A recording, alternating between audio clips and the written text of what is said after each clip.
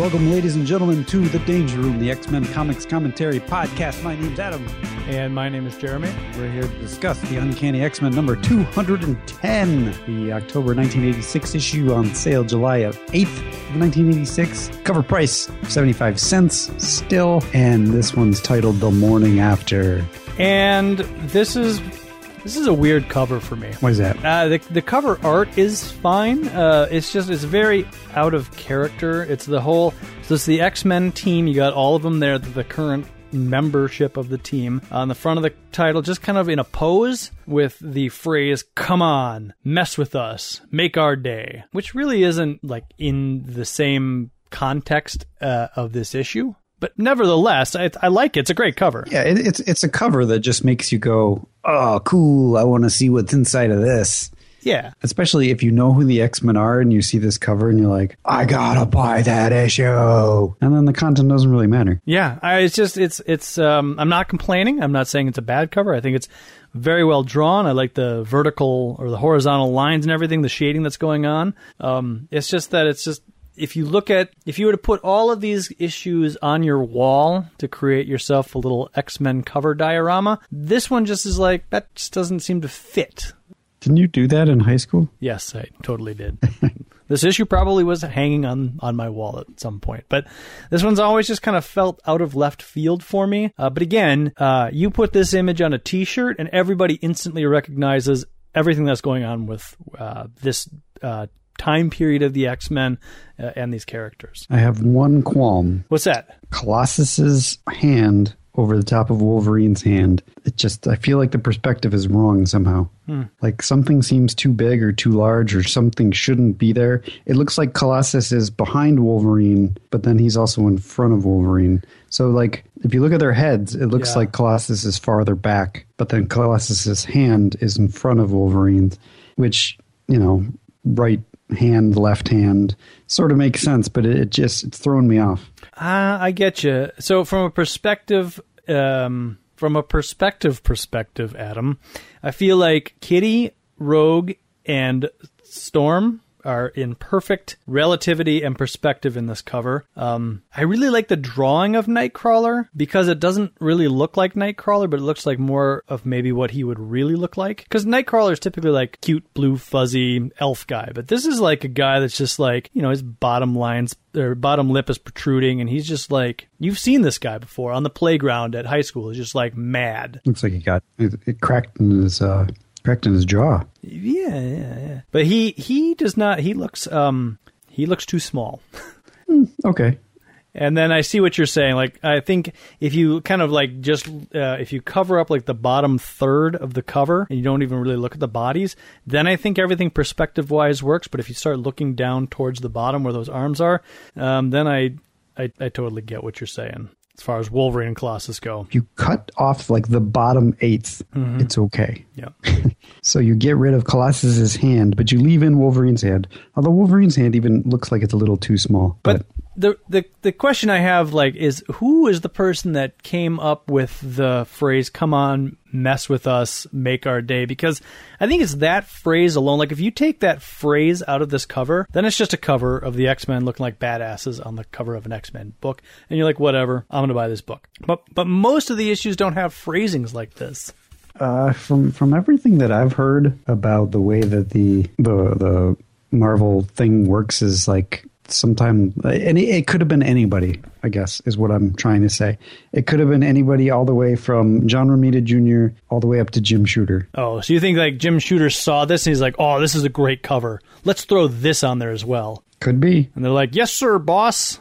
You sign the checks. That would not be out of the realm of possibility. Anyways, it's a great cover. It's just, I don't know, it's just different.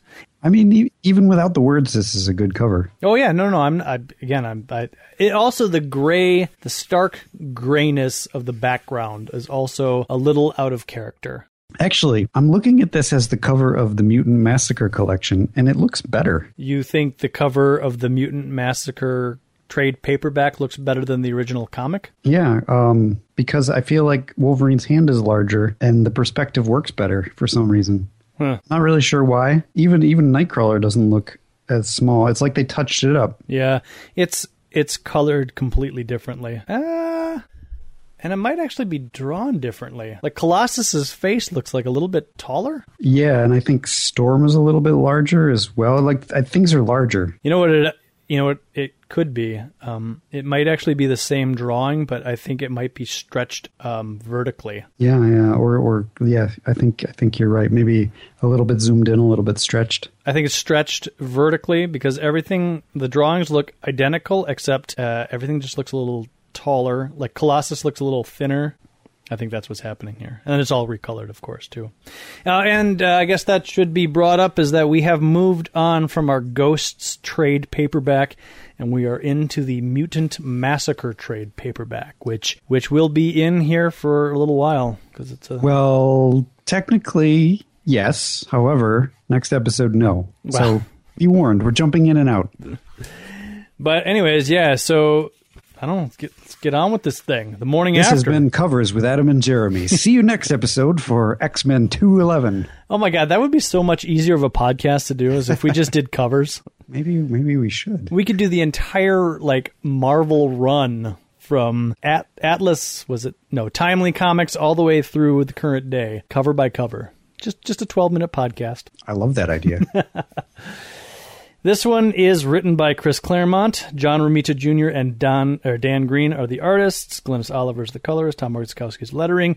Ann Ascenti is the editor. And Jim Shooter is the editor-in-chief. And we are in Los Angeles, California. And in the first page, Richard, a major character from Uncanny X-Men, is killed. Yeah, is this a Brotherhood? A Hellfire guy? Yeah, this is a Hellfire guy. Yeah, okay. He mentions that later. Something about having to get back to the Hellfire Club because they'll... On the next page, he mentions, yeah. So he gets stabbed in the back by a giant spear. Harpoon, I would say. It's more of a harpoon. Not really a spear, but a harpoon. I suppose you're correct, given the name of the person that fired it. Well, we don't know that, Adam. We don't know spoilers. That yet, but, just saying. We learn that this guy is Richard Salmons, age 27. He's hanging out with a woman who is quite clearly a mutant. She has a Technicolor raincoat / hair. I think she identifies as a Morlock, but she's not ugly like a Morlock. Her name is Tommy. Yep. Which is a strange name for a girl. They are on the run, and Tommy gets sacked in the back with a harpoon. Energy is zapping all around him, and Tommy... Oh, that's Richard. Tommy is the girl. Sorry, Richard. Is Tommy a common name for a girl? Tomi. I don't know about common, but that's one way of doing it. But Tommy, she doesn't know what to do. She's very scared, and she doesn't know how to deal with this situation. Richard, though, with all of his Hellfire Club training, is like, look, I'm hurt. I'm down, but you grab that gun, and we work together, and we might be able to get out of this. But Tommy's too afraid. Yep. She wants tunnels, just like the ones that she knows of in Manhattan. So that's where I think maybe she even says she's a Morlock somewhere, but yeah, I think at the end, spoilers, she does say that she. Actually, it's on the next page, but so Richard, having been left by Tommy, now alone, here's where he gets a gun pointed at him by an unknown assailant. Many unknown assailants. Quite a lot of people here, and that's where he says, "My employer's Hellfire Club will pay you back in kind." And the guy with the gun here says they're welcome to try. They'll get the same as you, and he shoots Richard. Chaboom. So the silhouettes that we see, it's a woman for sure, and three guys three guys maybe. So total of 5 of these baddies, all silhouetted. We don't know who they are. We've never met them before. I'm thinking between that guy's legs is Tyrion Lannister. Yeah, he's got the right hair and the right height. And so Tommy, she hears the gunshot, and she's like, oh man, it's Richard. He's dead. I'm so tired. I don't even know what to do. I'm just going to get on this train. She hops aboard a freight train, and this is where she says, the door is shut and locked, but for a mutant, a Morlock, that's no problem. So she apparently has the ability to fold herself into like a paper width and, I don't know, slide through things. So not only can she do that, but she has Technicolor hair. Yeah, so, whatever. Interesting mutant. And so the first time that I ever read this issue, I guess I had just assumed that this she was a Marvel mutant, but now I'm learning that she's just a creation for this issue. And a major character coming up. Yeah. Right? She's not going anywhere. Right. And so, yeah, she's on the train. She's heading off, and the band of 5 still silhouetted. They know she's in the 5th car. They're wondering if they should take her now, but the boss, they say, no, we got to wait. And somebody says, don't fret, Marauders. Before we're through, we'll all have our share of kills and then some. Somebody else says, I hope Malice is having as much fun with her assignment. And Malice is who we met in Secret Wars 2? Different Malice. Really? Yeah, but same name. So the Malice that we meet here, no, because didn't Sue Richards get infected by the Malice? It's a different Malice. What, with the same power? I don't think it's the same. Oh, I don't know, Adam. Like, I don't know. I guess I don't know, but... Because as I understand it, the Sue Richards thing was always Sue Richards just twisted to pull out the side of her that she was always like the side of her that never was supposed to come out. It was all the sides of her that were like anybody kept inside. But there was no collar involved? Oh, there might have been a costume that had a collar, but there was no entity. That just all of that seems too coincidental for them not to be related. And she called herself Malice. All right. Well, we fast forward. We move to San Francisco, and we see that Dazzler has changed her hairstyle, and she is now playing with Lila Cheney and her band, which astute listeners will recognize from the pages of New Mutants. Yep. She's moving some gear. The rest of the band, they want to go party, but Dazzler's like, I'm tired. She's not just moving some gear. She's moving a Moog, which was created in Buffalo, New York. Oh. Just want to point that out. Okay, cool. And she doesn't want to party, but these guys are like, look, the band that plays together parties together. And she's like, take a hint, you guys. I'm just going to go chill out on the bus. I'm Bushed Connell. What is this, the weird names episode? Connell. So she heads in to the bus. She's getting ready, washing her face, washing her hair, just kind of relaxing. And she kind of has, the standard Chris Claremont looking in the mirror, talking to herself, kind of narrating what's going on, I really miss being a blonde. Yep. I'm living a lie. I hate it. I have no business playing the prima donna. Lila Cheney's the star, not me. I sing as well. I look as good. I just didn't get the breaks. The whole world now knows Allison Blair is the mutant Firefly Dazzler, the freak who's a living light show. It's become the mutant. The word mutant has become a mark of Cain, a brand. Dang. So, yeah, she's dyed her hair and just kind of like moved herself into the backstage of Lila Cheney just to kind of still be in the business but not be, on Front Street like she was previously in her own series that we recently just wrapped up, right, Adam? Oh, yeah. And so she gets done wiping her face off. And one of the interesting things throughout all of these panels is you never actually see her neck in any of the Dazzler panels. Okay. Until she wipes kind of the water away from her face and she sees kind of a distorted reflection of herself with blonde hair who says, I'm Malice, Allison. I'm you. She jumps out of the window and says, the real you, the star, too long denied, who's decided at last to claim the rightful place in the firmament. No! Get away! So she grabs Dazzler by the neck and she's like, this is for your own good. It's what you really want. And Dazzler screams in white light, get away! She falls unconscious, and when she wakes up, she thinks she must have panicked, knocked herself unconscious. That woman, that creature, she's gone. My reflection's back to normal. I must be more exhausted than I thought. And that's when, in the next panel, you see Dazzler now with a choker on, which I swear to God, Sue had a choker on. Okay, possibly. Okay, listeners out there, if you know for certain that Malice and Sue Storm are the same person. Well, I don't think they're the same person. I think Malice is like, there's probably a wiki out there that explains what Malice is, but the comics, from what I remember, don't really do a great job of explaining what Malice is. Is she a mutant? Is she a real person? Or is she just a entity that lives in a choker? According to the Wikipedia that I'm looking at now, this is the first appearance of Malice. Okay. All right. Well, I digress then. So, still, it seems like there was an opportunity there to connect those two. There's very strange similarity, yet that's all it is. Anyways, yeah, so she kind of like puts her hair back and she's like, oh, fatigue can be a weird thing, but I like this choker. It's just my style. All right, I'm going to bed. Which is weird, but makes sense. Well, I mean, I don't know. Yeah. As the viewer, we are very clearly aware that this choker wasn't there before. Right. Or was it? Because as I pointed out, in all of the panels, it looks like the artist goes out of his way to not draw Dazzler's neck.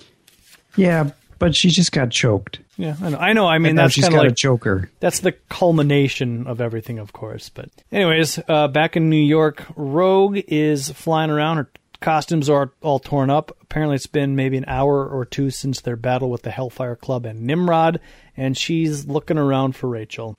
Yeah, she everybody, all the X-Men, I guess, are flying around and looking around Manhattan trying to figure out what happened to Rachel. And so this is the Rogue side of it. She passes through rush hour in New York City. She passes past a building that she doesn't recognize, although she says one heck of a fight must have happened over by that building. The sign says X Factor. Wonder what that means. Can't worry about it now. Got troubles enough of my own. Not a peep from my wrist, Sensor. This is the issue that tells all X-Men fans that X Factor is a thing. Right? Like, if you didn't know already, like, this issue is going to beat it over your head. So there's a whole event happening. Oh, yeah. So Rogue's flying around. Yeah, she's having the same conversation that's been had over the last couple of issues about the teamwork and Rachel letting us down, but we still got to find her. She's our friend. I could have helped, blah, blah, blah, blah. And as she's flying around, she sees a scaffolding giving way that has a couple of window washers on it. And so she flies in to save the day. Named Joey and Guido. Not the Guido that we know. Right. And, of course, we get a reminder in her thoughts that if the skin touches the skin, she'll steal his psyche and memories. But she is able to safely bring them to the ground. And Guido, I think, is on the ground praying, whereas, is it Joey? Yeah, I think Joey is the... He's very happy. He's like, oh, my God, thank you. Like, I'm so happy and you're so gorgeous. I could kiss you, he says. And Rogue's like, ooh, maybe some other time. And she thinks to herself, oh, I'd have taken that kiss, but I can't. It's the one thing I can't do. Which, I think if she could take kisses, she probably wouldn't. Because this guy's kind of gross. He's kind of gross, but this is a man who's like genuinely like, oh my God, you are my angel. Like but it's also a lady who can't kiss anybody. So I think she's like, somebody's offering her a kiss. She's like, man, I never had one of those. Really would like to, but I can't. Yeah. This one is Guido. The one on the ground is Joey. Oh, so Guido's the one going in for the kiss? Yeah. Oh, okay. Well. Anyways, I've read this issue many, many times, and even though this guy only appears in like 4 panels, I feel like this is just like a genuine guy. Like, he's not after anything else. He's just a good person who has been rescued by another good person. I agree. So he's very thankful. Yeah. He's just happy. He's not, like, I'm not implying that he's lecherous in any way. Right. I'm just saying he's not Rogue's type. Well, yeah. So she's flying around, and she even comments in the window of the building she's flying by. She's like, oh my God, I'm a mess. I got to do something about this. Like, I'm going to take some time off from this search, and if Storm don't like it, tough. She calls herself an complete ragbag. Yeah, well, I mean, she's dirty, and her costume's all ripped up and stuff. There's some good art by John Romita in these first few Rogue pages. She flies past the Twin Towers at some point, which I feel like he draws them a lot. Well, I mean, it was a landmark of New York. Nothing said New York like the Twin Towers. So she flies around. She heads over to, we find out later, Bloomingdale's, and she tries on a whole bunch of different outfits, and she finally finds one that kind of matches her style. So it's like black tights, black boots, and like a oversized green sweater type deal. And then she heads over to the makeup counter and she's like, could you do anything with this face? And the woman at the makeup counter says, it's a challenge, dear, but we'll give it our best shot. That's bad salesmanship. Yeah, and really, I mean, I get what they're going after, but we see the next panel where Rogue's like all dolled up with eyeshadow and blush, and in my opinion, it doesn't look good. I don't know, man. I'm not a girl. Yeah, I don't know. Somebody went overboard. I don't know if it was John Romita or if it was, Glynis Oliver, whoever colored it. Maybe, I mean, look, these types of places are real where women will sit down with other makeup artists and have this done to them. So this is probably what the actual outcome of one of these is. Probably. They get drastically overdone like this. And this is a look that is probably appealing to someone like Rogue or maybe to 80% of women. I don't even know. It is kind of Southern Belle-esque, I guess. I like how she says, because Chris Claremont needs to make sure that everything is explained. Lucky for me, I always carry a cash stash hidden in my belt. Yeah. You don't need that. Yeah. But, whatever. And that's when some rabble-rouser comes in and is like, I saw her fly in. She's a mutie. We got to call X Factor.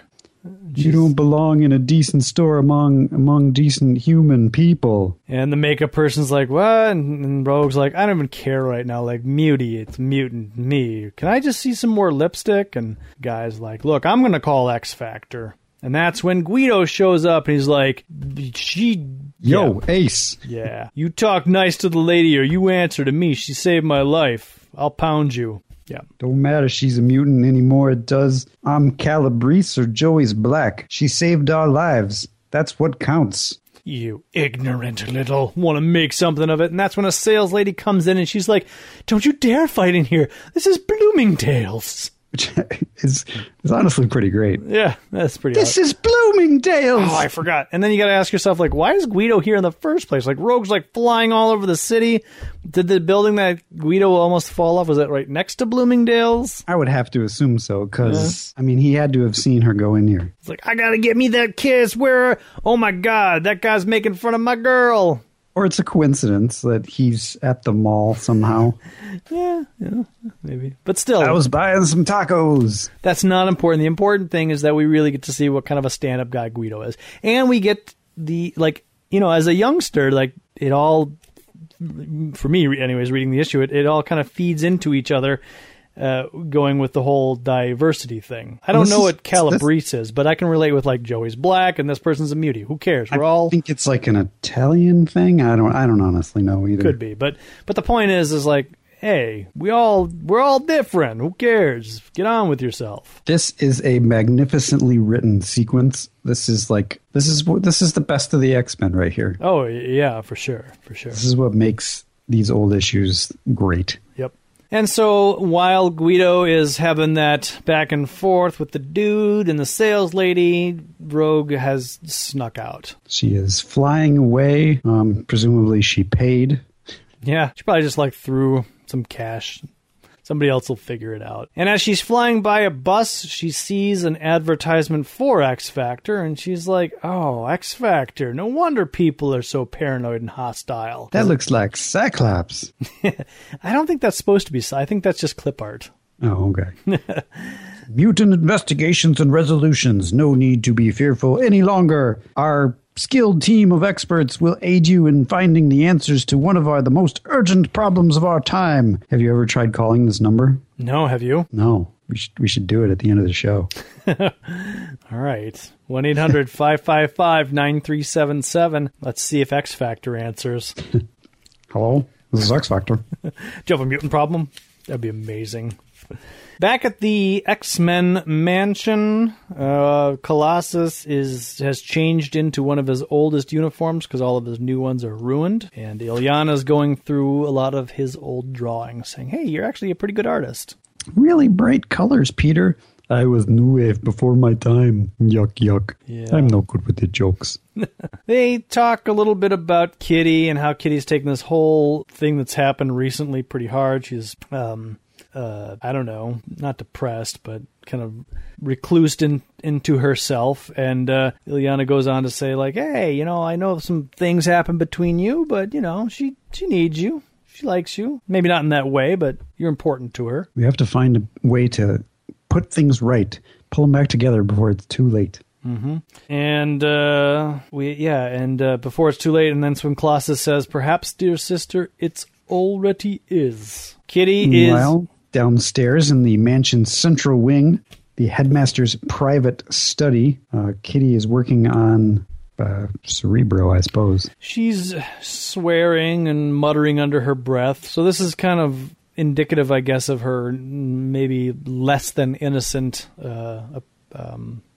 personality that she may have had earlier on in the issue that Illyana was just talking about. But she is apparently swapping out some circuit boards, and we're getting a little bit more introduction to her abilities. So what she's doing is she's phasing out of an electronic device, solidifying just her hand to grab a component, then phasing the component in her hand to bring it back inside of Cerebro, and then attaching it to the device so that she can do this type of work without scrambling the circuits, because her ultimate goal is to make Cerebro usable by anybody, not just psychically aware mutants. Yes, and she mentioned somewhere that she turned Cerebro off. Otherwise, if she had phased through it while it was on, it would have short-circuited. Right. And I love this panel of her where she is completely phasing but attaching the circuit board in all the purple insides, the guts of the computer. Yeah, it's a good panel. It's a really cool panel.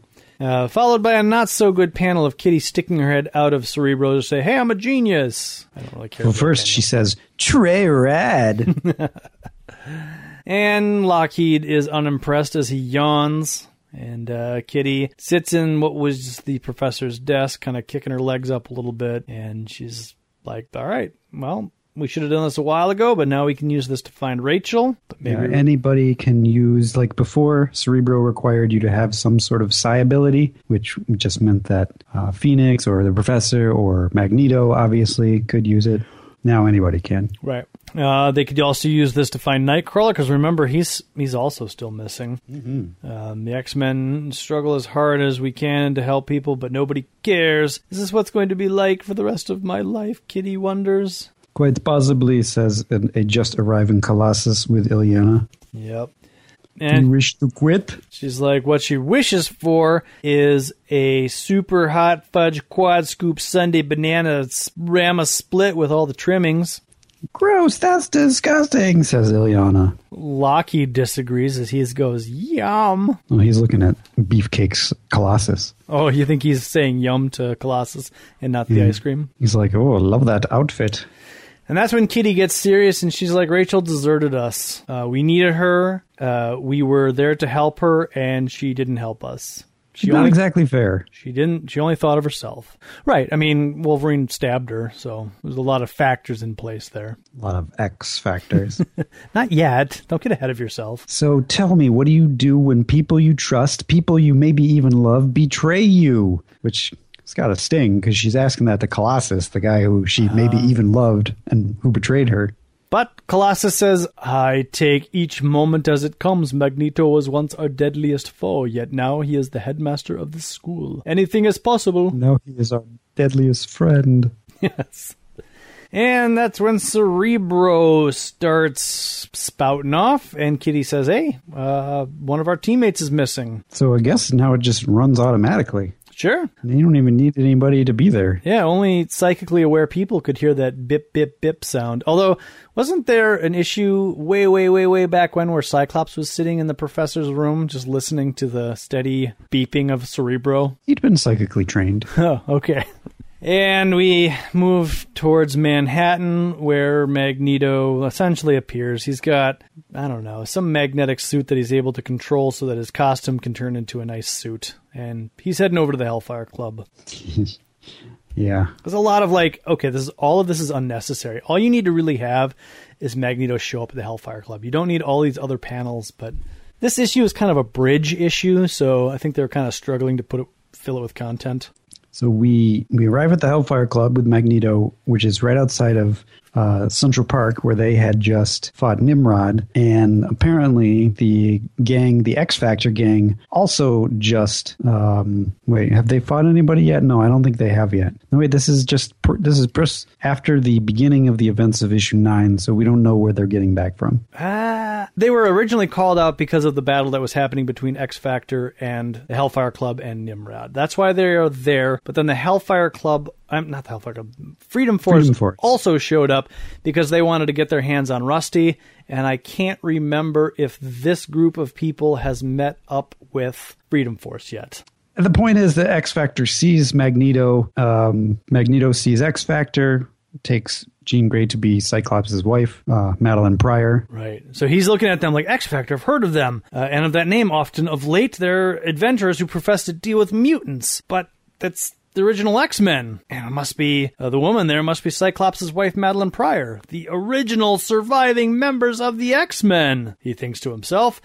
And Jean says, Scott, on the sidewalk, Magneto. Angel says, should we do something? And Cyclops says, too big a crowd, Warren, too great a risk of bystanders being hurt. We'll wait and watch. Let him make the next move. Let him make the next move. Look, he's entering the Hellfire Club. Figures, what's better place for a villain than among his own kind? Yep, so X Factor continues to believe that Magneto is a bad guy. And then Magneto also is like, I do not believe it. Charles Xavier's original students and first X-Men hunting down, incarcerating, destroying their fellow mutants. How could they have so betrayed their heritage, Xavier's ideals? I should probably go ask them, but that's not the way this works. Right. Not only should I maybe just go ask them, but maybe I'm too afraid to ask them, so I'm going to go have a meeting with the X-Men, with Storm and Colossus and Wolverine, and say, hey, you'll never guess who I saw out in Central Park after your battle with Nimrod. I found the original X-Men, but they're posing as mutant hunters. Don't you think that's weird? And then Storm could be like, yeah, that is weird. Maybe I'll just go over to X Factor and ask them, because I was always friendly with all those people. Oh my God, Jean Grey's alive! Yeah, hey, I know you.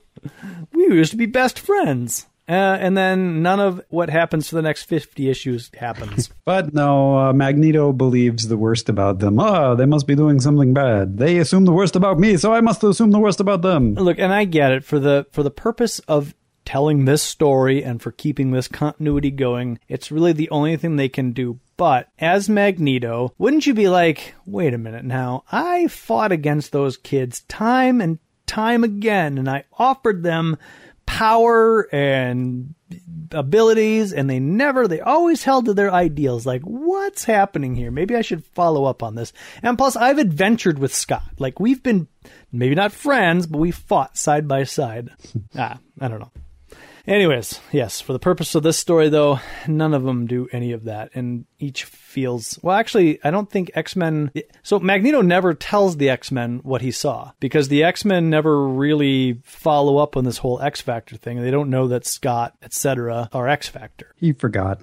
This really important thing happened when I was selling my soul to Hellfire Club, but I forgot what it was. Promise, if I think of what it was, I'll tell you. Well, he's not selling his soul to the Hellfire Club. Well, so not initially. He comes to the Hellfire Club because he's been invited here, and Shaw's like, look, dangerous times are coming. There is a seat over there where the White King used to be that's vacant, and maybe you want to have a seat there, Magneto. Kind of work together. Well, maybe not work together, but look, we're mutants. Times are dangerous. You must be joking. Only last night, your consort, the Black Queen, attempted to slay the X-Men. And Emma Frost, the White Queen, has often tried to suborn my novice students, the New Mutants. Yep. They say, well, we acted in self-defense. Shaw says, like, the most reasonable thing here. He says, you consider us villains, we consider you fools. Those days, those labels must be cast aside. Ours an alliance is of necessity, for only in unity is there true strength. Alone we can be eliminated by one by one, by X Factor, by the government's Freedom Force, that robot Nimrod. We may all hang together, Magneto, but I guarantee we haven't a prayer of enduring separately. Well, this kind of mirrors the opening scene where Richard reached out to Tommy and said, together, we can work together, but separately we have no hope. Yep, absolutely. Magneto thinks it's a most tempting offer, but he wants to take it back to the X-Men before he agrees to do anything because he's a stand-up guy. He's going to take this back to the X-Men, but that whole X-Factor thing about the original team being mutant hunters, that he's not going to take back to the X-Men. Totally forgot about all that. I mean, these people are like meticulous record and file updaters. Like, you would think that Cyclops and Iceman and Angel all have a file in the X-Men that Magneto would go through and update them with, like, Mutant Hunter. And, Storm, she's a go-getter. She would have read that, but no. Magneto, he's a wild card. He doesn't keep files. Yeah. I keep it all up in my head. Well, anyways, at some warehouses along the Hudson River, Nightcrawler is being chased by a whole bunch of humans. They're throwing beer bottles and food and other stuff at him. I want to know how Nightcrawler got this outfit. Right, because when he teleported from Nimrod... with a large yow! He was wearing his costume, and now he's got like some brown corduroys and a white t-shirt on. I'm willing to think that he wears the t-shirt under his costume. I'm okay with that. The pants, Lots of people wear an undershirt. The pants he had to steal, and I want to see that. Where's that miniseries? Nightcrawler's like, look, I haven't done anything. Why won't they listen? There's nowhere to hide. I'm too weak to fight. And no professor to save me like the day he did when I joined the X-Men. So this is mirroring Nightcrawler's first appearance where he was being chased by a crowd intentionally. Absolutely. Illyana has teleported Kitty and Colossus to this warehouse because with the aid of Cerebro. And Kitty's like, okay, Illyana, there he is. Let's just teleport him out of here and get out. And Colossus is like, no, not yet, Kitty. And he jumps down and he lectures these people. Why are you chasing this man? Is he a criminal? He's worse than any criminal, mister. He's a mutie. Yes. I got a kick out of that voice.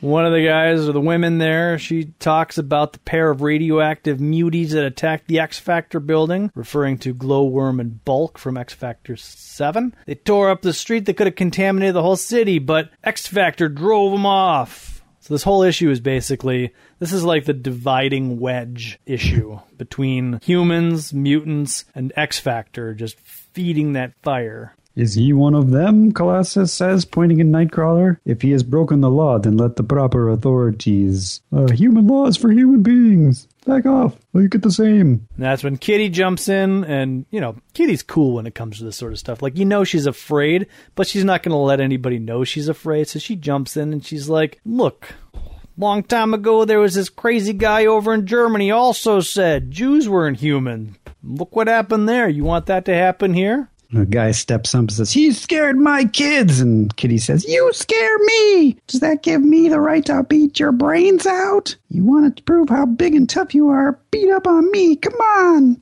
What are you waiting for? You're bigger than me. I'm just a girl. Hey, maybe I'm a mutie too. Ever think of that? Maybe we all are. Maybe the big guy can turn into steel and his kid sister's a demon sorceress and I can walk through walls. And everybody's like, that's really far-fetched. Maybe when you're done, you can hang our heads on the wall as trophies, or better yet, take our scalps like they did in the Wild West. That'll really be something to be proud of. An older woman, not really that much older, but she comes up and she's like, you shouldn't talk to your elders like that, young lady. I don't to those I respect. And then she snaps her fingers and drops the mic. Yeah. And so I think when I read this issue, I was probably 12 years old, and I was like, yeah, you tell authority. You have the upper hand. I feel like Kitty framed a lot of my younger behaviors, just because she's so confident and sure of herself. Even though deep down, she's shaking in her boots. Well, yeah, but she's standing up for what she knows, what she thinks, and what she knows is right.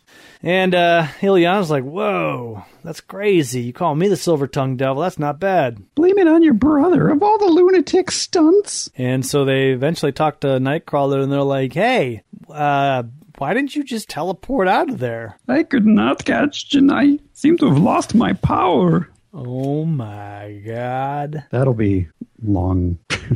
I don't remember how that plays out, to be honest. I know it doesn't go well for him, but anyways, so yeah, he for now anyways, for the rest of this issue, he can't teleport. We switch our attention now over to an amphitheater, Della Corta Theater. All right, this is where Rachel met up with Spiral. Yes. Issue.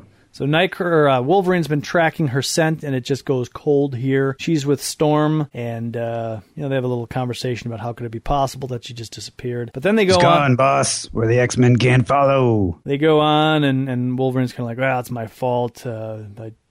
I went after her. Do you think it was the right thing to do, Storm? And Storm's like, well, we're a team, and if you want to be part of this team, I'd really like it if you respected and treated me as the leader that I am. Wolverine's like, oh. Yeah, she makes a good point. She says, I don't object to your attempting to stop Rachel, but you shouldn't have done so by yourself. Right, You're absolutely. a bullheaded fool.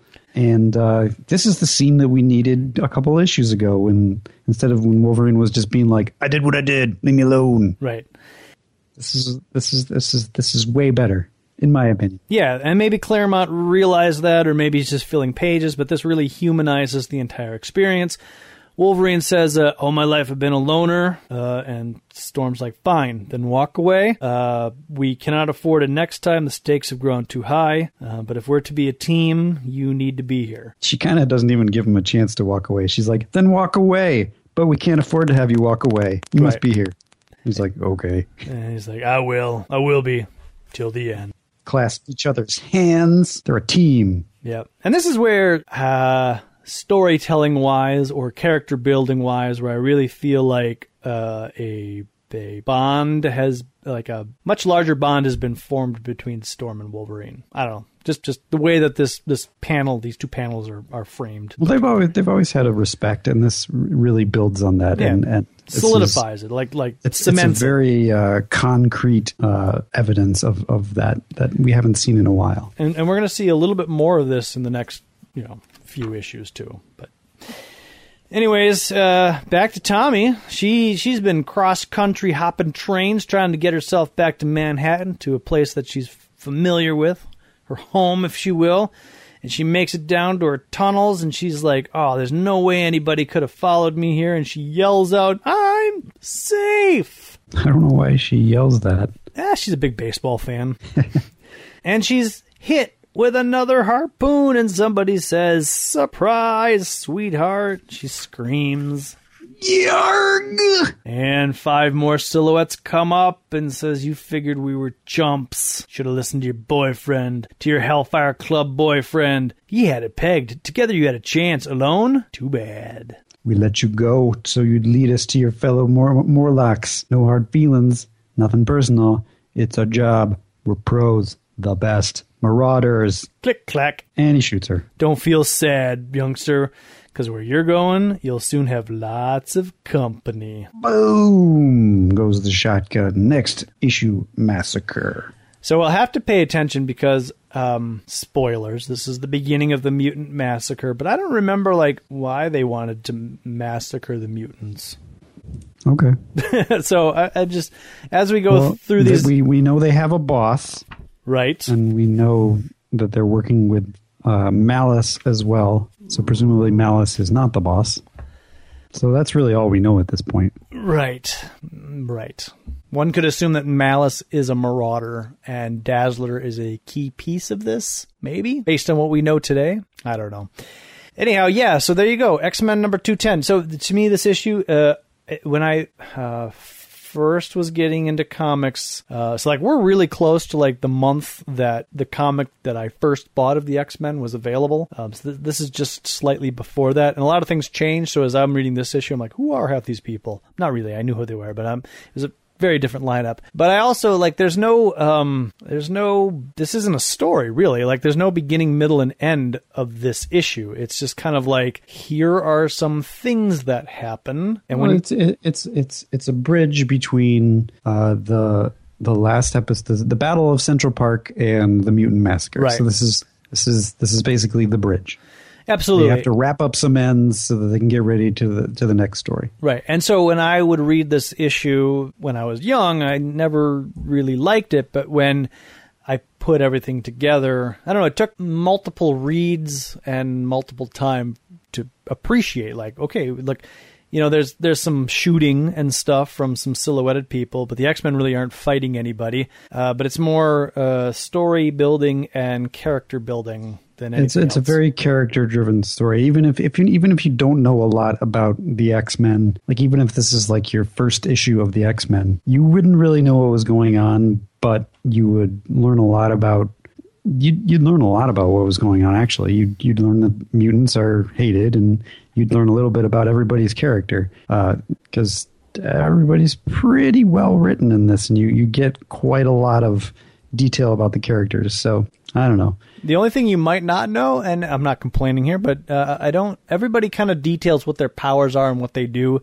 And I think do you see Wolverine's claws? I don't remember if you do or not. He snicks and snacks. Yeah, he does. You're right. But I don't think you see anything about Storm and her not having powers. Well, she doesn't have any powers. Yeah, I'm not complaining, but that's a whole first issue thing. You might be a little confused, but that's whatever. That's neither here nor there. So it's a really good issue, is what I'm trying to get at, that I underappreciated when I was younger. I'll say. There you go. All right, so if you would like to reach out to us and let us know what you're looking forward to as it pertains to the X-Men, the Mutant Massacre, or whatever mutant related. Or is it issue 345? Maybe. Yeah. And you're way late to the party, and you want a shout out from the future but to the past, reach out to us. We're at www.xmenpodcast.com. You can get to us at Danger Room Go, www.facebook.com/Danger Room Podcast. And we are also at Danger Room at redcapproductions.com. If you prefer email, you can go out to iTunes and search for us under the podcast section. We're Danger Room. We're the only one that comes up. We're at 98 pieces of feedback on iTunes. Just looking for those last two for Adam's amazing prize. Mm-hmm. And you can also get a hold of us at 501-GET-X-Men. That's 501-438-9636. 36. And as we might as well just keep going here with the whole mutant massacre, it begins and continues in X Factor number 9. Indeed. X Factor number 9 essentially picks up where X Factor number 8 left off, where X Factor kind of gets separated from Rusty and Skids. Actually, I don't even really remember if they met up, but Freedom Force has just about got the drop on Rusty, and we flip over our attention to X Factor, which is running across the street, trying to find, just trying to get their bearings on what's going on. I feel like the jogger on page 2 is the same jogger from the pages of the X-Men. X-Men 204? Yeah. Yeah.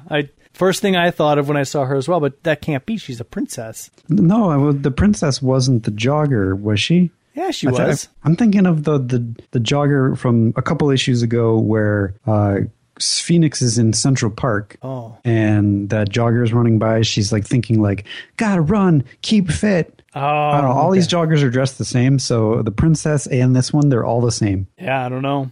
She's like, a princess has got to jog too. I see. Now, going back to what we talked about on X-Men, I think that they bumped into Freedom Force. Because they do in this. Well, they say right here, yeah, kid, the poor kid chased by the likes of Freedom Force. Let's hope we find him before they do. Oh, I see what you're saying. Okay. So I think they bumped into him. And I feel like Scott even yelled out Mystique. Yeah, and she did. And Mystique's like, Destiny, do we know him? And Destiny's like, oh, there's a cloud of mystery as it surrounds X Factor. Yeah, that happened. Anyways, but it doesn't matter. What does matter is they're heading across the street, moving away from some traffic. They have a very similar conversation with a cop who's like, hey, X Factor, it's good to see you. And he's like, why don't you call the Avengers? And he's like, the Avengers and Fantastic Four, they're all the same. And they're like, no, they're humans just with altered abilities. And he's like, what's the difference? You guys, you're our own kind. And Jean's like, oh, it's disgusting. I can't believe it. And that's when they see across the street Magneto. What? And that already happened. It did. So this is exactly the same time as what we just read in X-Men 210. And instead of Magneto just thinking to himself about, that's X Factor over there. That looks like Scott and the rest of the original X-Men, he yells out, Scott! Which I just want to say, he's just thinking, great Scott! Well, and in the context of this page, it makes sense, because he's like, dude, 3 months ago, we were fighting Alpha Flight. Remember that? I was there. But then having shouted, "Scott!" why does he just keep on walking? And he's still looking back. You can see it. And then he stops looking back and he just goes in. Yeah, it's weird. I mean, there's 4 lanes of traffic, presumably, between X-Factor and Magneto. Jean runs out after Magneto's like, "Oh my God, let me go, Warren. Don't you see it's Magneto?" Warren grabs her and is like, "I just saved your life." Scott, the man's a villain, a criminal, but he just walked by a squad of cops and they didn't even blink. It's insane. And Scott's not like, "Yeah, I know, but look, let me tell you a story about some stuff that just happened. Like, I'm a little on the fence too, but he seems like he might have reformed." No, instead of saying that, he's like, "Yeah, how can you expect anything else in the world where the former Brotherhood of Evil Mutants calls itself Freedom Force and works for the government, and where Magneto, who created the Brotherhood, has taken Xavier's place as leader of the X-Men, and where the X-Men's new leader has openly joined the villainous Hellfire Club. Let's not ask any questions and just make a whole lot of assumptions." He's walking into the store, scary, the building, Scott. That doesn't mean he's a member. Right. And as we know from the pages of X-Men 210, he's going in to be like, "I don't know why you called me here, Shaw, but I'm actually a little disappointed that you attacked my students last night." Only then to be invited to join the Hellfire Club, whereas Scott leaps to the impression of, "Hey, that's the White King." Hey, if I was to walk into that building, I too would be openly joining the Hellfire Club. That's just the way it is. So, yeah, maybe I think it's Louise Simonson is writing this issue. Yes. Who, I mean, don't get me wrong, she does a fantastic job with her run on X-Factor, but it's kind of like maybe they had a meeting about what they kind of wanted to have happen, but they didn't really work through all the dialogue. Then he says, "I'm just glad that Professor Xavier isn't here to witness this betrayal," right, because we did believe that it's no betrayal because they never once believed that Magneto was good in the first place. Right. Well, I mean, maybe from Scott's perspective, he's like, "Oh, maybe there was a this is the nail in the coffin." Yeah, like there was a glimmer of good in him, and maybe I could have been swayed, but no, he's going into the Hellfire Club. My question, though, is Jean says, oh, never mind. I thought Jean at some point had said something about him going into the Hellfire Club. And I was going to point out that she doesn't know who the Hellfire Club is, but she doesn't, so never mind. X-Factor continues to pursue Rusty and Skids. A bunch of things happen with the humans who are just like, you guys are feds. you're mutants. Mutants are bad. And they start hurling rocks and stuff at... Not just at Freedom Force. Yeah, at Freedom Force.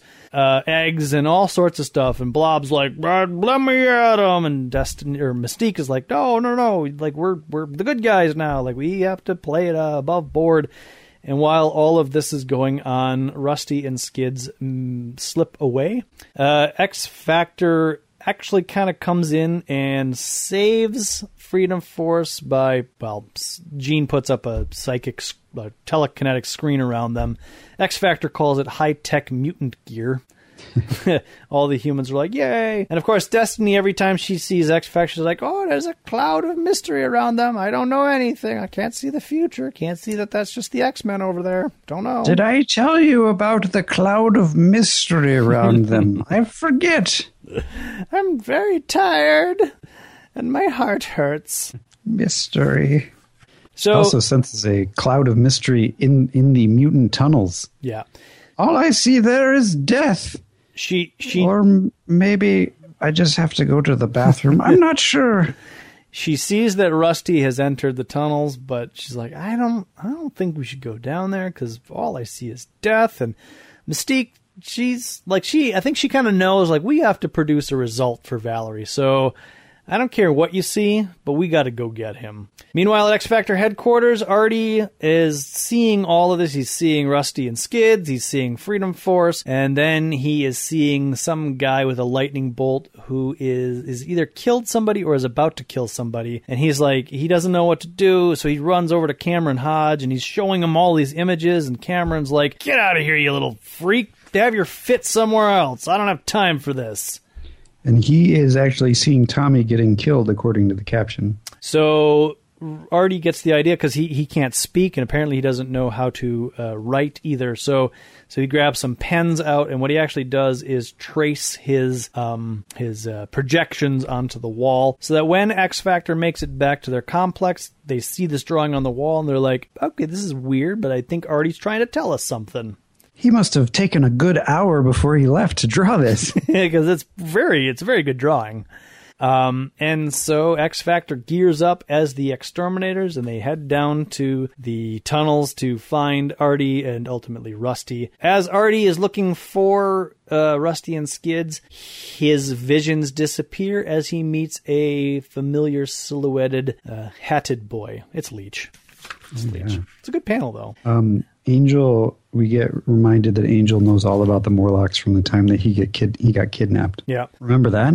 I do. And it's actually pretty helpful here that the panel shows, like, hey, X-Men 169 and 170, Callisto kidnapped him. Be there or be square. So Iceman and Beast, they haven't been down there, and I don't know that Cyclops has been introduced to the Morlocks yet.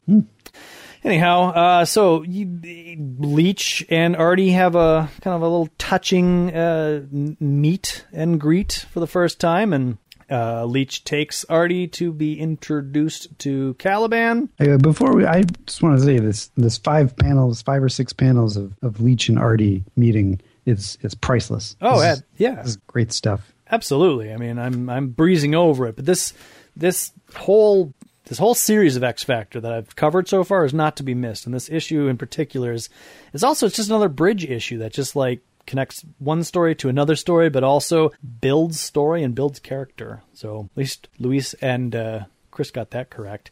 Freedom Force finally catches up with Rusty and Skids, and Blob grabs onto Rusty, kind of surprising him from the back, and just starts slamming him against the Morlock tunnels, effectively, like, mortally wounding him. Like, he's not messing around. And Mystique's like, come on, stop it. Like, we're feds. We need to bring him in alive. Like, you can't hurt him like you are. And that's when the exterminators show up and start shooting at Freedom Force, and Mystique's like, I know you. You're the X-Men. I guess you're the exterminators. I guess you're evil mutants. That's weird, because we're good mutants. We're Freedom Force. And they fight. I'm so confused, says Destiny. Yeah, there's a bunch of fighting. Destiny, again, there's a lot of mystery surrounding them. But Destiny's ultimately like, I know you need to find this Rusty kid, but like bad stuff's about to happen, and if we stay down here, we will die. And Mystique is like, are you sure about this? In a very nice panel where she's like, very like, okay, like there's something in your voice or something in your eyes, like I can tell you mean business. And Destiny's like, I've never been sure of anything in my life. And so Destiny's like, okay, we're out of here. Freedom Force, let's go. And so they make their exit. The rest of X Factor, I mean, Rusty he's really injured. He's potentially even dying. And so the X Factor has to split up to get to get Rusty back to the X Factor complex for medical attention.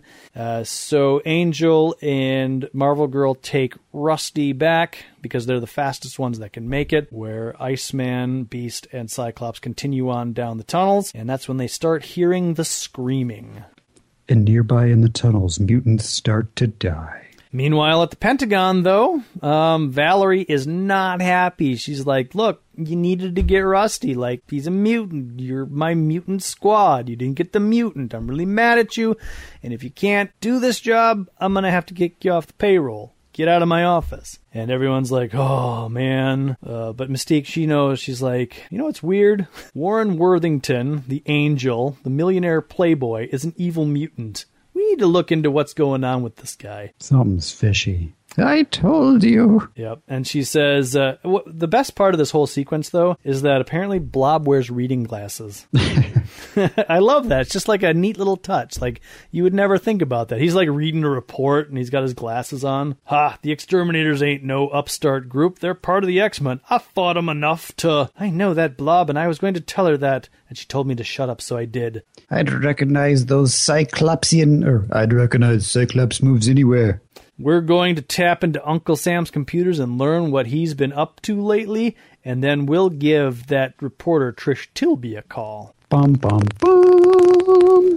Adam, do you think if they look into Warren Worthington's affairs, they'll find out that maybe he's the primary backer of X Factor? Maybe.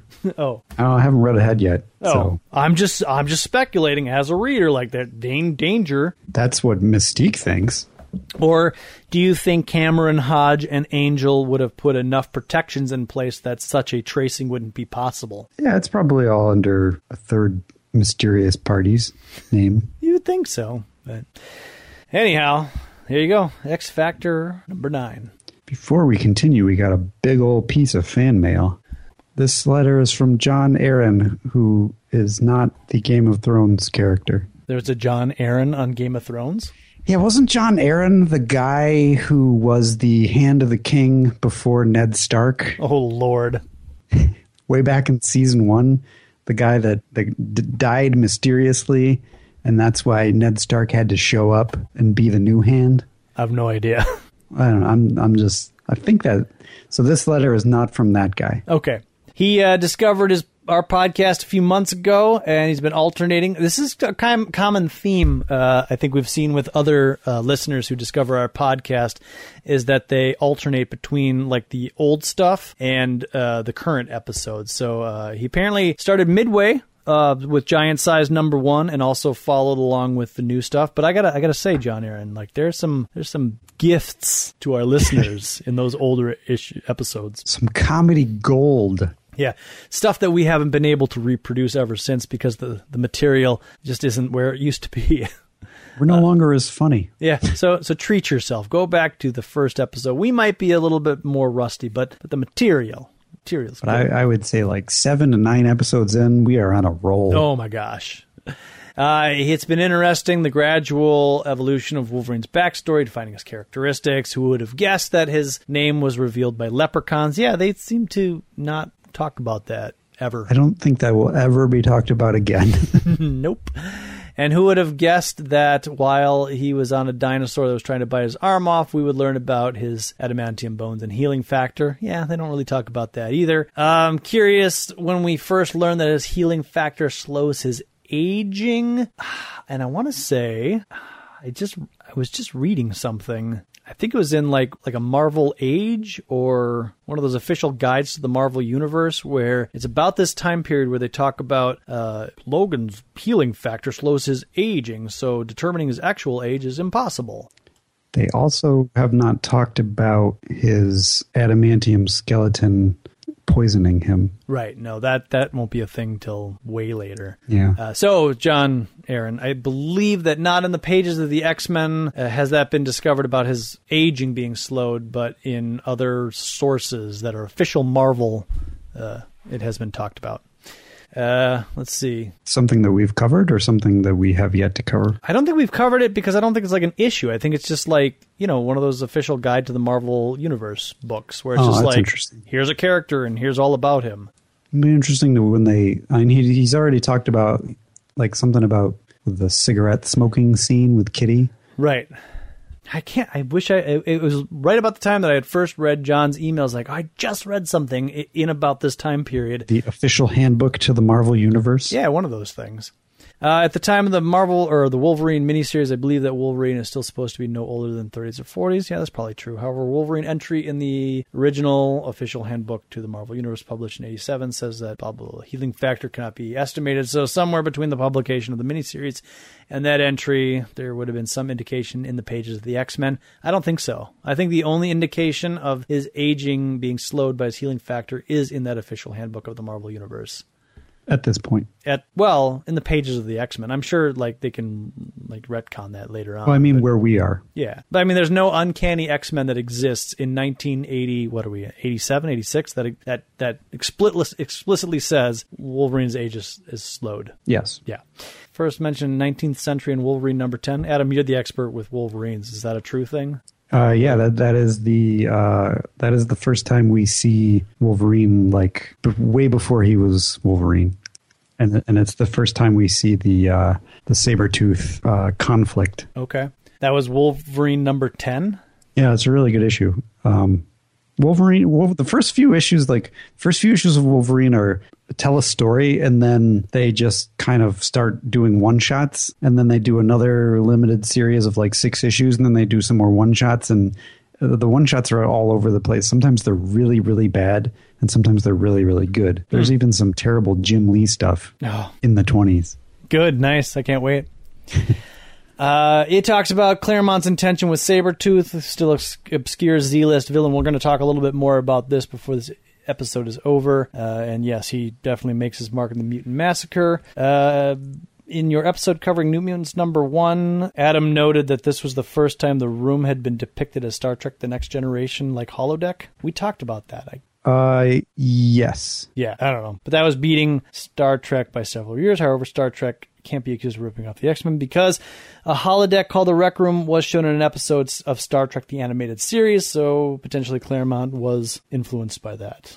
I've heard about this from the Star Trek Animated Series. I've never seen that episode because I find the animated series very difficult to get through. It's painfully boring. I've only seen one episode, and it's really bad, like Hanna-Barbera animation. There's not a lot of movement. Right. Things don't move, and when they do move, it's the same way that they moved previously. Yeah, I mean, it's great because they got all the original cast, and the stories are, they got to do more interesting things, but yeah, the animation makes it very slow, and I find it very difficult to watch, and like, it doesn't keep my attention, and I like slow stuff. Yeah. Finally, regarding your recent episode 206 208 of the X-Men will always have a special place in my heart. Those are the first 3 issues I ever owned. Bought them together at Toys R Us, set package, plastic bag, and began regularly collecting every issue ever since. Nostalgia, blah, blah. I don't think it's just nostalgia. I think those are just good issues. The late 80s X-Men is the peak X-Men, and I'm looking forward to your take on it. Later, futzers. Yeah. Hey. You can't call us futzers. Maybe it's my nostalgia clouding my judgment too, but I've read an awful lot of stories, a lot of comic books, and I don't think the stuff... We'll talk about this too, as we flow through the issues that we're coming up on. I will, as long as we're still doing the podcast, point to the issue where I'm like, this is where everything went off the rails for me. Even though I kept collecting beyond that, this is where like something happened, something changed. We're not there yet, but I will point that out when we get there. And it's probably very late 90s or early 90s when that happens. And everything changed in the 90s. It's pre-Jim Lee, so I can't blame Jim Lee for the change. I don't blame Jim Lee for anything. Yeah. He's a nice guy. He drew really good pictures. He's an amazing artist. Yeah. He does say that he disagrees with me when we covered Wolverine issue 1, and Wolverine mentions something about his father, and I speculate that that's a reference to Sabretooth. He disagrees with that notion. I think I read that somewhere, and I was just kind of spitballing. I don't know how much of it is true or not. I always had heard that Chris Claremont had plans for Sabretooth. Whether or not that's true or retroactively true, who knows? Most of what I say is probably wrong. Based on how I've read Sabretooth in any of the other issues, I would think it's another case of Chris Claremont being like, nobody's giving this character any respect, so I'm going to take him and fix him. Well, he was, like, Sabretooth was originally, his first appearance was in a Chris Claremont joint. That's true. Like so Power Man or something? Yeah, Iron Fist number whatever. So I think he likes, we know he likes his characters, and he likes bringing them in where he can, so who knows? Well, speaking of Sabretooth, why don't we take a quick peek at Peter Parker, the Spectacular Spider-Man number 119. Yeah, this is the last appearance of Sabretooth before he reappears in Uncanny X-Men.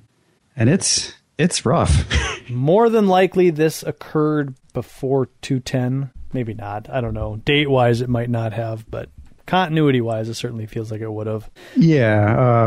Sabretooth is still kind of a lone wolf hitman, goofy foil. He's trying to impress this guy, Mr. Big or Mr. Moneybags, or whatever his name is. Some criminal boss. Continuity-wise, this issue came out the same month as X-Men 210. So then I guess Chris Claremont talked to... Who wrote this issue? Peter David. Peter David and said, Peter, I need you to wrap up Sabretooth because you can't have him anymore. Can I do it however I want? Sure, whatever. I don't care, but just he can't be dead by the time the issue's over. Cover-wise, it's a great cover. I like the cover a lot. Sabretooth's back, and this time he's out for blood, and he's ripping through the cover. So I don't know what happened, but Sabretooth is in the hospital. Because in the last issue, he scratched his own face trying to pull off the webbing. Oh, yeah. Of Spider-Man. So now he wants revenge against Spider-Man and Black Cat and everybody. And it's very goofy because he's just like a one-note goofy guy, which, I mean, to be fair to Peter David, look at him. He doesn't look like he should be anything. He's a really goofy-looking villain. He's also very one-dimensional, so he wants to kill people. That's all he wants to do. His only motivation is to kill people. Ultimately, he wants to kill Spider-Man and then Power Man and Iron Fist, but Spider-Man for sure. But before he gets there, he'll kill anybody. He doesn't even care. So he takes this doctor who's like, "Oh, Mr. Sabretooth, like the surgery was great. Like you're better." And the guy's like, "You're dead. You're first." Sabretooth's like, "You're dead." And then he goes to the cop. He's like, "Number 2. Yeah. And then he finds somebody else, like number 3. And there's a narration that goes alongside him where he's like, "Now comes the slaughter. There, more bodies to cover over the shame, more blood to wash away the humiliation. The rage guides him, and he follows gladly," which we know is not associated with the Sabretooth who we know, but this is Sabretooth at this point. Yep. He eventually gets the bandages off his face, and he more or less looks like the Sabretooth we'll come to know and love. Before, he was not so much animalistic like this, I don't think. He waxed and waned. Yeah. I feel like in his first appearance with Iron Fist, he was exactly like this. And then in future Iron Fist and Power Man appearances, he became the homeless guy that was retroactively they decided was going to be Sabretooth. Yeah. And it was all over the place. There's a whole story with Peter Parker and Mary Jane. They're friends right now, but she's a little jealous, and he's a little jealous, and I don't know. He's getting over Black Cat. Black Cat's getting over him, and Sabretooth Sabretooth is wearing the Sabretooth costume now. I don't know if he was wearing that in previous issues. I don't think he was. I think he was in the last issue of Spider-Man that we covered, but definitely not in the Iron Man or Iron Fist and Power Man issues. So he's got a fabric of Spider-Man's costume, which the scent is almost dissipated from, but there's enough of it for him to track. And so all across town, he's trying to find Spider-Man. Mary Jane's thrown him a party because Mary Jane wants him to be happy, I guess, or something. I don't know. And eventually, somebody starts tracking Sabretooth, and Sabretooth is tracking Spider-Man. Yeah, Black Cat is tracking Sabretooth, and Sabretooth finds Peter Parker. Yep. And Peter Parker's looking over at Mary Jane, and he's like, "Oh, man, I got to do a thing." Yeah, and he realizes he's pretty sure that if Spider-Man shows up outside this party, people are going to figure out that Peter Parker is Spider-Man, but he can't really do anything about that. He's got to stop Sabretooth from killing people. And then Black Cat shows up, so he doesn't have to be Peter Parker. Well, but Sabretooth kills a fourth person. That's true. He kills another cop, although I don't think the cops die. So 3, 4, and 5, his third, 4, and 5th victims, I don't think actually die. Okay. There's something where the cops are still alive. So he knows that Spider-Man is in this building. He doesn't know exactly where Spider-Man is. But before he's able to get to him, he gets kicked in the back, and it's Black Cat who's like, "Hey, the last one you wanted to kill, or the one you wanted to kill last time, but poor Spider-Man butted in. So let's finish this." And then they fight. She scratches his face where the wounds were, and she reopens his wounds, and she keeps thinking to herself how fast he is and how strong he is. And she's pretty fast and strong too, but punching him is like punching a brick wall.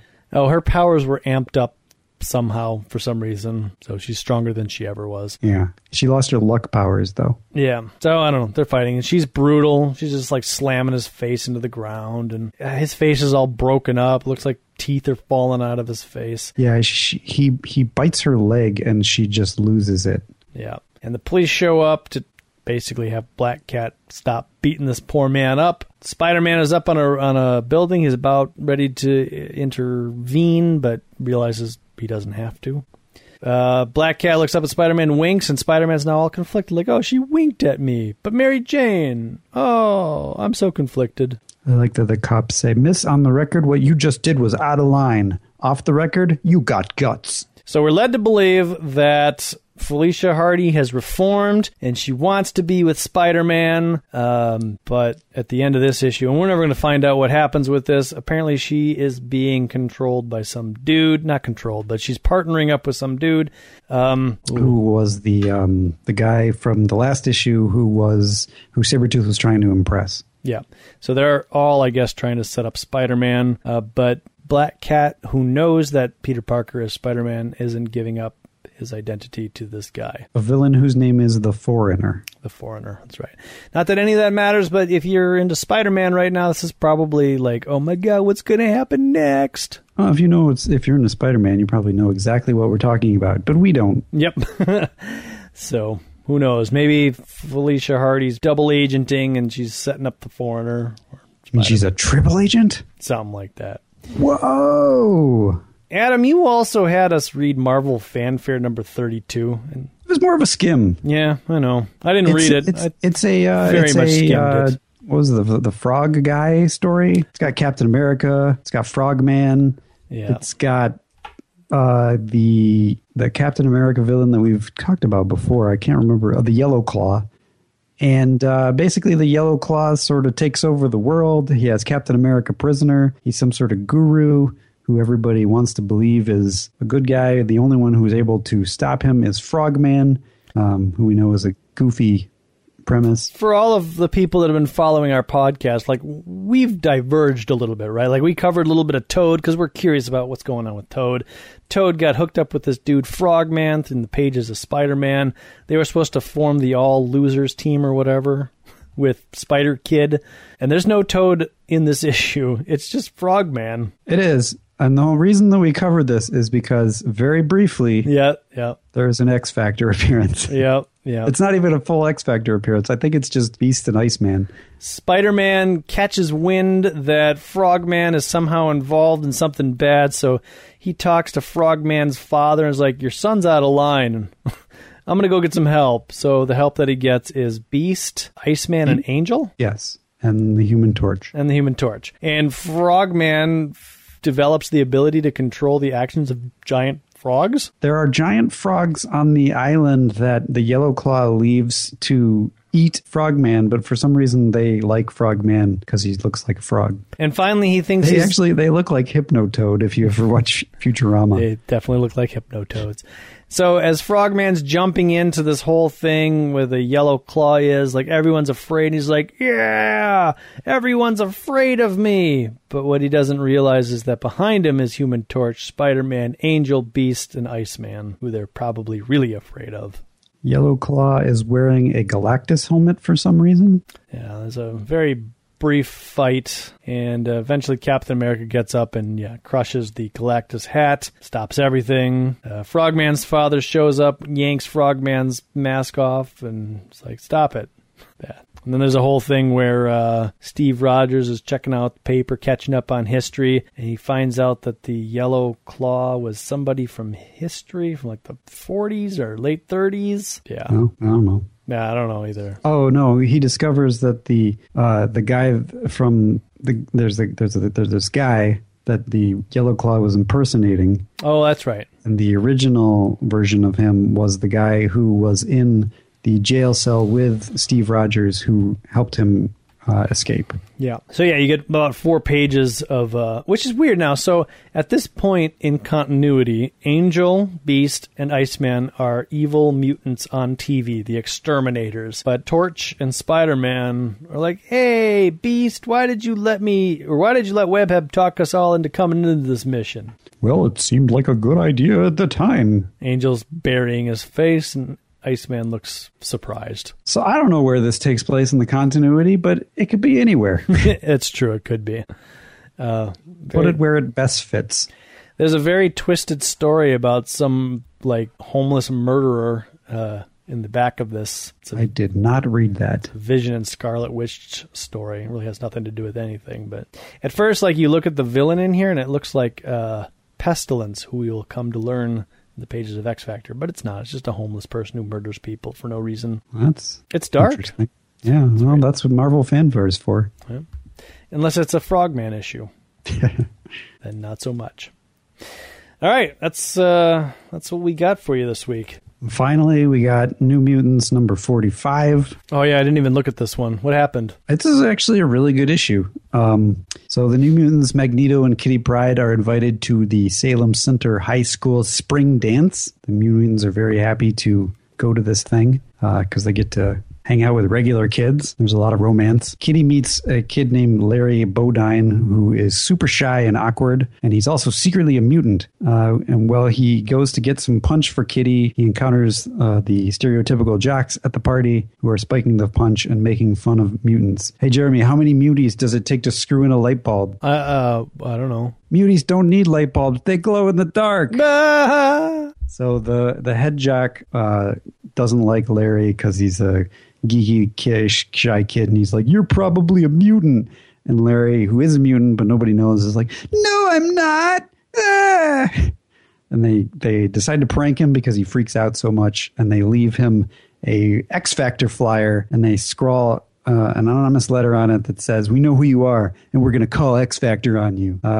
After the dance, Larry is hanging out with the New Mutants and Kitty, and on a side note, it is revealed that Doug Cypher only ever thought of Kitty as a friend. Remember, they used to be a supposedly budding romance. Yeah, they were sweet on each other. Well, we know that Kitty was sweet on Doug, but I guess according to this, Doug was never sweet on Kitty, although he's telling that to Warlock. Maybe he's not telling him the truth. Who knows? Maybe he's sweet on Warlock. Maybe. Well, actually, we're going to learn who he's sweet on in the next couple of issues. So Larry's hanging out with the New Mutants, and to try to fit in with them, he tries to retell that mutie joke, and the mutants are not too happy about that. And Kitty gives him the cold shoulder, and they all walk out on him. He's like, "What did I say?" And Rain, though, she thinks he's still a good guy, so she follows him back to his house where he is currently living by himself because his parents are vacationing, but he's going to school, so he can't go on vacation with them, which, I don't know, that's odd. But she sees him use his mutant power that he's able to make sculptures out of light. So realizing that she is a mutant, she rushes back to tell the rest of the gang. And at that moment, Larry gets a anonymous phone call that somebody called X Factor on him. And he's like, "Oh no, what do I do?" We cut to the next morning where the New Mutants are making breakfast, and Magneto shows up and says, "Larry hung himself last night." Oh my God. So everybody's rightfully upset. Kitty goes to investigate Larry's house, and Rain shows up there too. And as Kitty discovers that he was a mutant, Rain says, "Yeah, I knew he was a mutant, but when I got home, everybody was asleep, and I never got a chance to tell anybody." And then the news came out. Rain goes after the jock kids, but the New Mutants can get her to not go after them. Kitty delivers Larry's eulogy at a funeral that is, it's a really good speech, but it's not good in the sense that it's more about Kitty and the New Mutants than it is about Larry, which is kind of annoying. Generally, at somebody's eulogy, when you want to talk about them. But despite that, it's a good speech. She uses the N-word again. Oh, nice. This time she uses the S-word, the F-word, the W-word, and also she says mutie. She's just on a roll. Wait a minute. She's swearing in the pages of New Mutant? Yeah. Give me an example of the S word. You just have to look up the issue. Okay. They're all derogative slurs. I'm just not going to say them on air. Like she's not swearing. She's just using. Yeah, derogative terms like the N word and mutant. Okay. And the F word. Frenchie? No, just read it. I can't think of any derogatory S or F words, but okay. All right. All right. So it's a good speech about how labels are bad and you should try putting yourself into somebody else's shoes. So ultimately it is sort of about Larry, but it's not really. I don't know. I have mixed feelings about it. It's well written. It's a good issue. The S word. Yeah. Got it. I know. Okay. So I got that one. The F word. F word, W word. W word. Yeah. God, what are all these derogatory slurs that I'm not aware of? You just got to think of, don't even bother thinking about it. All right. Anyway, it was a good issue. All right. I feel so sheltered not knowing all these bad words. Oh, you know them. You can't think of them. The second I see them, I'd be like, "Oh yeah, that word." But I guess maybe it's a testament of my character that I can't immediately come up with what word you're. There you go. With the F and the W word are. All right. Anyways, it doesn't matter.